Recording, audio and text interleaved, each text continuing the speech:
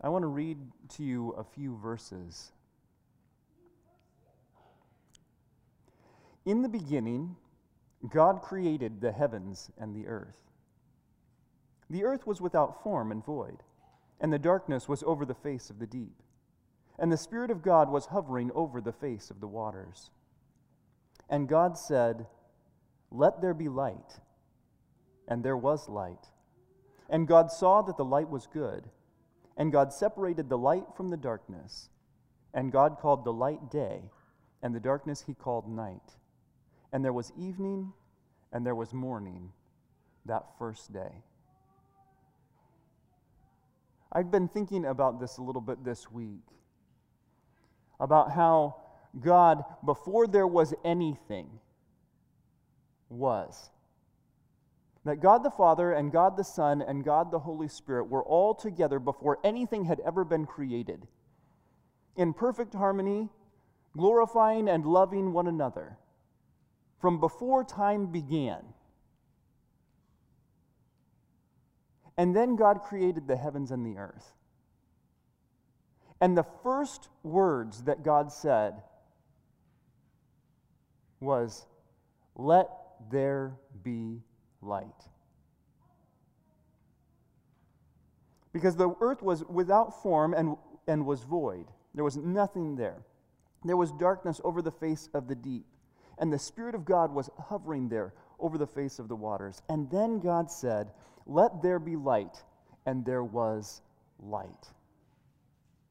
Wouldn't that have been an incredible moment to witness? Nothing. There is nothing. And then suddenly there is a separation of light and darkness. And God says, "Let there be light." And for the first time, from our perspective, you would be able to see. You would be able to recognize the glory of God shining in that darkness.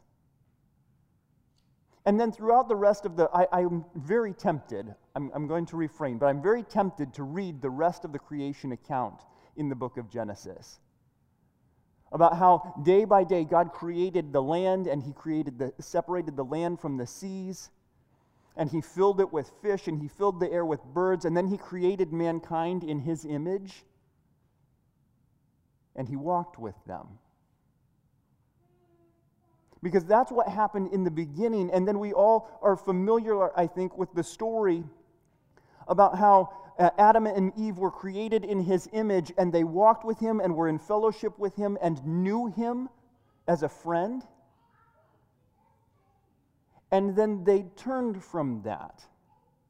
And while God had said, "Let there be light," and light shone into the darkness, they walked away from that light and into the darkness, away from relationship with God and to their own devices. And the rest of the scriptures are this story, in this history, about God's interaction with his creation. God's interaction with the world that he has created and the people that he's created in his image to glorify him and to be in relationship with him, and how those people turned from him, and how he called out to them, spoke to them. Sometimes he spoke to them in visions. Sometimes he appeared before them. Sometimes he spoke to them through prophets or through the scriptures, but he would speak to his people and he would say, "This is what it means to be my people. This is what it means to walk in the world as my people." And some people accepted that and many rejected it. And we come then to John chapter 1. And I want to start reading in verse 9. "The true light, which gives light to everyone, was coming into the world. He was in the world, and the world was made through him. Yet the world did not know him. He came to his own, and his own people did not receive him. But to all who did receive him, who believed in his name, he gave the right to become children of God, who were born not of blood, nor of the will of the flesh, nor of the will of man, but of God. And the Word became flesh and dwelt among us, and we have seen his glory, glory as of the only Son from the Father, full of grace and truth. In John 1:9 it says, the true light which gives light to everyone was coming into the world. That one that spoke in the beginning, let there be light, and light shined in the darkness, that very light is entering into the dark world that has turned away and walked away from him. In fact, John makes this even more clear as he begins his gospel in John 1:1, where it says, in the beginning was the Word, and the Word was with God, and the Word was God. He was in the beginning with God. All things were made through him, and without him was not anything made that was made. In him was life, and the life was the light of men. The light shines in the darkness, and the darkness has not overcome it. You see, I think that we come around to Christmas time and we get ready to celebrate Christmas, and we celebrate the birth of Jesus. And in some ways, it's made trite, right? That we talk about the baby in the manger, and it's cute, and we dress little people up in costumes and things, and we make them act out the story of Jesus because it's ridiculously cute to do that kind of thing. As though Christmas is this time for cuteness. That's when we're doing well, right? When we're not just talking about reindeers and sleighs and things that have nothing to do with Jesus at all. But when we recognize that Christmas, the Mass of Christ, the birth of Christ is what we're celebrating, then a lot of times the Christian response is to go, yeah, we need to put the Christ back in Christmas. We need to put Jesus back in that manger where he was so cute and wrap him up in those swaddling clothes where he doesn't make any peeps because he's the perfect baby. And so there's no crying or anything like that. And we think about this as just being this one moment in time where Jesus was born. And then we go, well, no, obviously we do recognize that the reason it's important that Jesus was born was so that he could die on the cross for our sins. That this was the one who was born, who was going to be the Savior. He was going to be the Savior. He's the chosen one. And so it was very important to celebrate the birth of him because we recognize what was going to be so important about him. And when we talk about it that way, it is as though this birth of Christ is only important because of what he would accomplish, what he was going to do. And it is significant what he was going to do. We were sinners. We had rejected God and walked away from him. And we needed a Savior who would die on our behalf, shed his blood on our behalf, so that we could be reunited with God and brought back into relationship with God. But it is not that we celebrate the birth of him like we celebrate maybe the birth of Beethoven or somebody for these things that they would accomplish later in their life, where at the moment of their birth, nobody recognized that there was anything about them, but then they accomplished things later on, and you go, oh, wow, I share the same birthday as Beethoven. Or I share the same birthday as Albert Einstein. Or some other person who achieved some greatness, and so we celebrate their birthday because of the greatness that they achieved later. But that's not what John is talking about here. He'll get to that. He's very clear when he gets through the gospel that he wants you to know that. But listen to what he says. In the beginning was the Word, and the Word was with God, and the Word was God. He was in the beginning with God. All things were made through him, and without him was not anything made that was made. We're not talking about somebody who this was the first moment of their life, and it was the preceding of some great work that they would later do. We're talking about someone who has existed from before time began. We're talking about someone who created the world and everything in it and still upholds that world by His word, by His power, by His strength, by His energy. Everything is held together and life continues to take place. We're talking about the true light, the one that said, "Let there be light." That's who we're talking about. And so when we're talking about the birth of Christ, we're talking about what theologians call the incarnation. God entering into His own creation as a person. That's why we celebrate this. That's why Christmas is so important. It's not just because Jesus was cute when He was small. It's not just because of the things that He would do, but really, Good Friday and Easter are the things that we should really celebrate. What we want to recognize is that God saw His people separated from Him, distant from Him, and needing to be reconciled. And He said, the only way that they are going to be able to be drawn back is if I myself become one of them. That's how this is going to happen.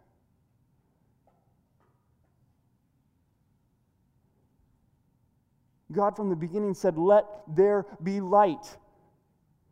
And people enjoyed that light for a short time, and then they walked off into the darkness, and He said, "Okay, I have created you to be people of light, and if you're going to walk into the darkness, so am I. I am going to bring light into that darkness. I am going to reveal to you who I am so that you can see me." In the darkness, we can't see anything. We walked away from God and we found ourselves in this place where we were going, I can't really see anything.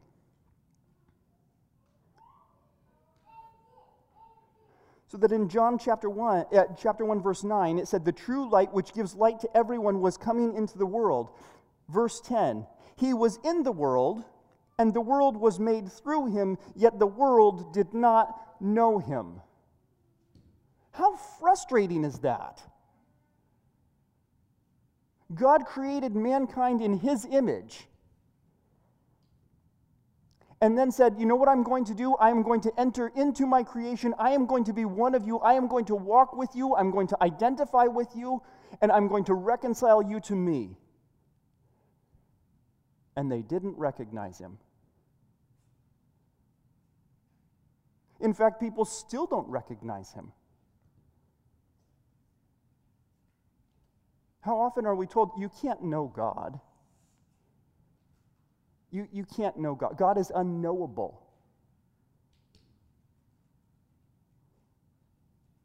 I don't think that there is a God, and even if there is a God, you can't know Him. He's unknowable. Where do you get that from? Where does this idea that God is unknowable come from? Why should He be unknowable?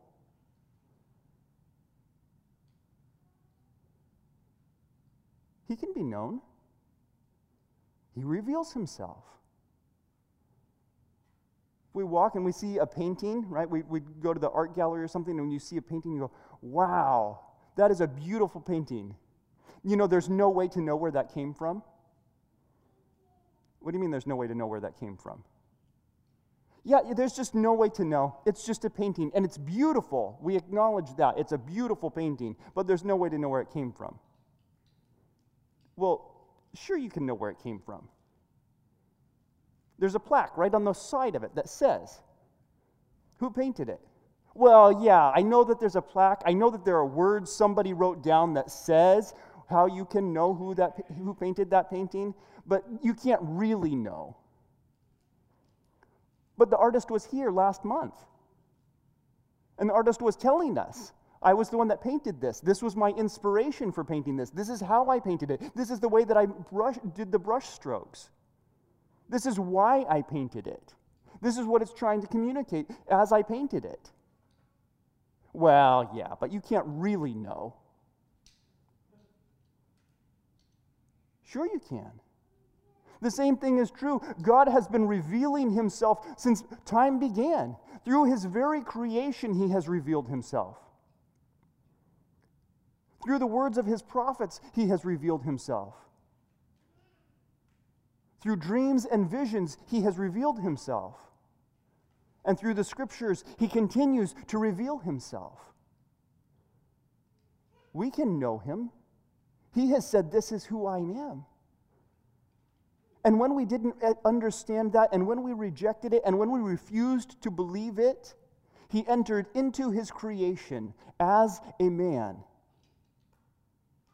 so that he could say, "This is who God is."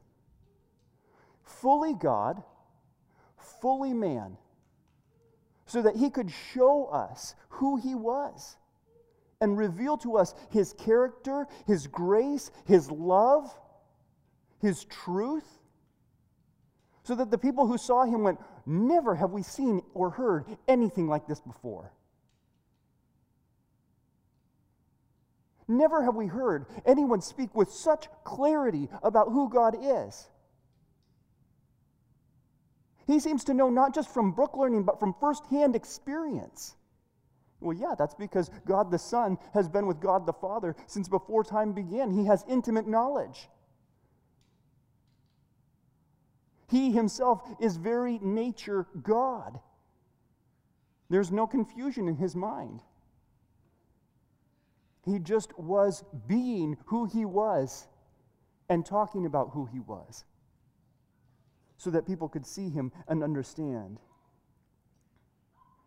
He came to his own, verse 11 says, and his own people did not receive him. Those people that are so like him, created in his image, and then he enters into humanity in their image. How cool is that? I'm going to make you in my image, and then I'm going to become one of you.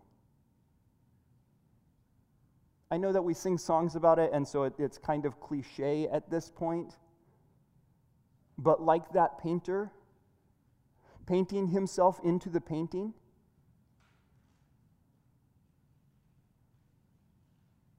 that's what he did. While still remaining the painter, though. Just picture that. Like Mary Poppins, right? Where they draw the chalk art on the, and then they jump into the painting. Or jump into the sidewalk art. And take part in there. That's what God was doing. He had created this world. He had created us, and then he entered in.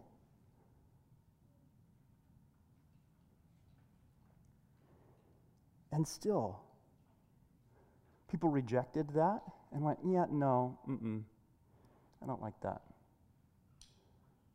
I don't think that's for me. I don't think that's right. I don't think that's who God really is. That's not who I want God to be." And yet this is who God is. This is who he has revealed himself to be. And so to all, verse 12, to all who did receive him, who believed in his name, he gave the right to become children of God, who were born not of blood, nor of the will of the flesh, nor of the will of man, but of God. He came and he said, "Okay, if you receive me, I will remake you. You will be reborn. You will be a new creation. You will have a new kind of life if you will come to me. I will give you a true life, the real life, life that exists in the knowledge of who I am. I will give you that kind of life. It will be so different from the kind of life that you're living apart from me that it will be like walking in the daytime versus walking in the nighttime. You will be able to see everything clearly for what it really is, with no confusion. All of those things that really look amazing at nighttime, and then you walk and you see them in the daytime and you go, "Oh wait, that's not so great after all." In the nighttime, you drive by somebody's house and you look at all of the decorations and they're all lit up and you go, wow, isn't that awesome? And then you go by that same thing in the daytime and you're like, actually, there's just wires and things everywhere.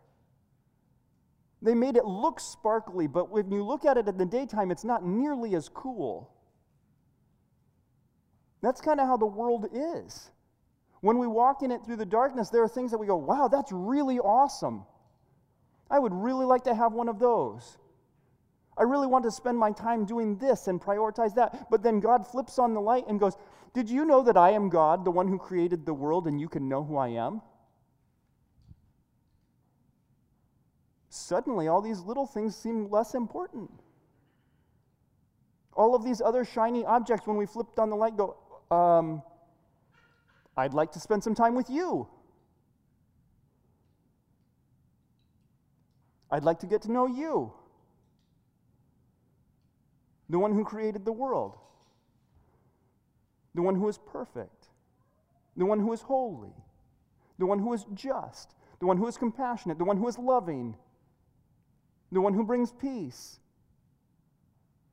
The one who brings us out of this dark world that we find ourselves in and into a place where there is eternal hope.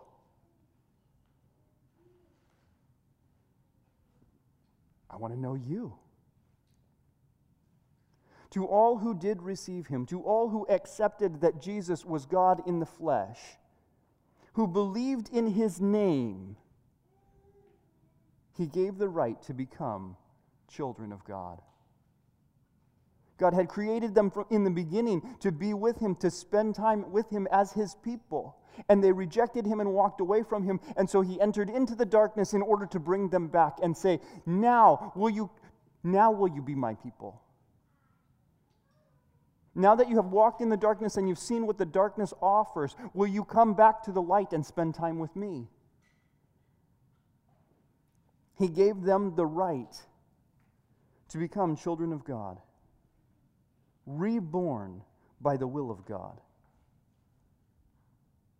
Verse 14, and the Word became flesh and dwelt among us, and we have seen his glory, glory as of the only Son from the Father, full of grace and truth. When we see Jesus, we see God. Because Jesus has revealed him to us. When John is writing these words, John literally saw Jesus face to face and spent time with him. He beheld his glory. He was up on that mountain with Jesus when he was transfigured before them, and he shone with radiant light so that they could see in part the glory that was bestowed on him. And now he is writing and he's saying, and I want you to know that when you read these words and you see who Jesus is, you too can see the glory of God, full of grace and full of truth. Because that is who Jesus is. It's who he was before time began. It's who he was when he created the world. It's who he was when he entered into humanity. It's who he was when he died on the cross. It's who he was when he rose from the dead. It's who he was when he ascended into heaven. And it is who he is now, seated at the right hand of God the Father on high. And it is who he will be forever. And when you know him, you get to enter into relationship with him and rejoice in that kind of eternal life. He goes on in John 1:18, for no one has ever seen God, the only God, who is at the Father's side. He has made him known. No one's ever seen God. But Jesus, the one who's sitting at the Father's side, the one who has been with him for eternity, he has made him known to us.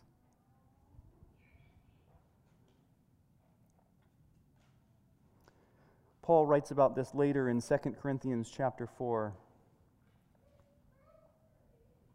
And in verse 3 he says, even if our gospel is veiled, it is veiled to those who are perishing. In their case, the God of this world has blinded the minds of the unbelievers to keep them from seeing the light of the gospel of the glory of Christ, who is the image of God. For what we proclaim is not ourselves, but as Jesus Christ as Lord, with ourselves as your servants for Jesus' sake. For God, who said, let light shine out of the darkness, has shone in our hearts to give us the light of the knowledge of the glory of God in the face of Jesus Christ. When we get ready to celebrate Christmas, this is what we're celebrating. That God entered into humanity to reveal to us the light that he had created at the beginning of time, that we had rejected and walked into the darkness to avoid.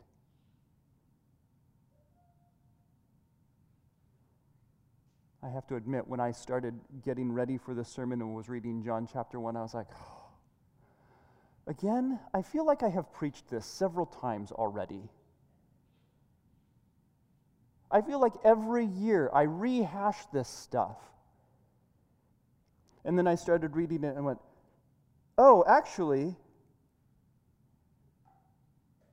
this is really cool. Oh, actually, God entering into his creation to reveal the light into the darkness when people had rejected him is pretty cool.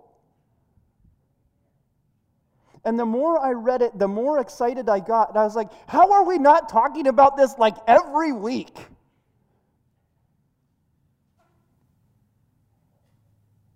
Because God is not unknowable. He is not distant. He has revealed himself to us, and he is asking us, would we become his and be drawn to him so that we can have a relationship with him beginning now and lasting for all of eternity. Let's rejoice in that together. Our Father in heaven, how great and awesome you are. To have seen fit to create all of this and to make us in your image to enjoy it. But Father, may we not be enamored with the creation, but rather delight in its creator. When we walk in the darkness and we look at the wrong kinds of things that draw us away from you, would you continue to shine the light of the gospel into our lives? That we might see those trinkets for what they are, and that we might see you for who you are. Father, thank you for sending Jesus. Thank you for entering into humanity to be as one of us. Thank you for perfectly revealing yourself to us, having no flaw or defect of any kind. Thank you for nonetheless dying on the cross on our behalf to pay the punishment for our sins, so that we might be cleansed and made pure like you are. Lord, we repent of our sin. We repent of turning away from you. And we ask that you would continue to reveal yourself to us, and that this light that shines in the darkness would permeate our hearts, our families, our church, our community, and this world, that all might know that Jesus is God who came in the flesh to reveal your glory. It is in his name that we praise you now. Amen.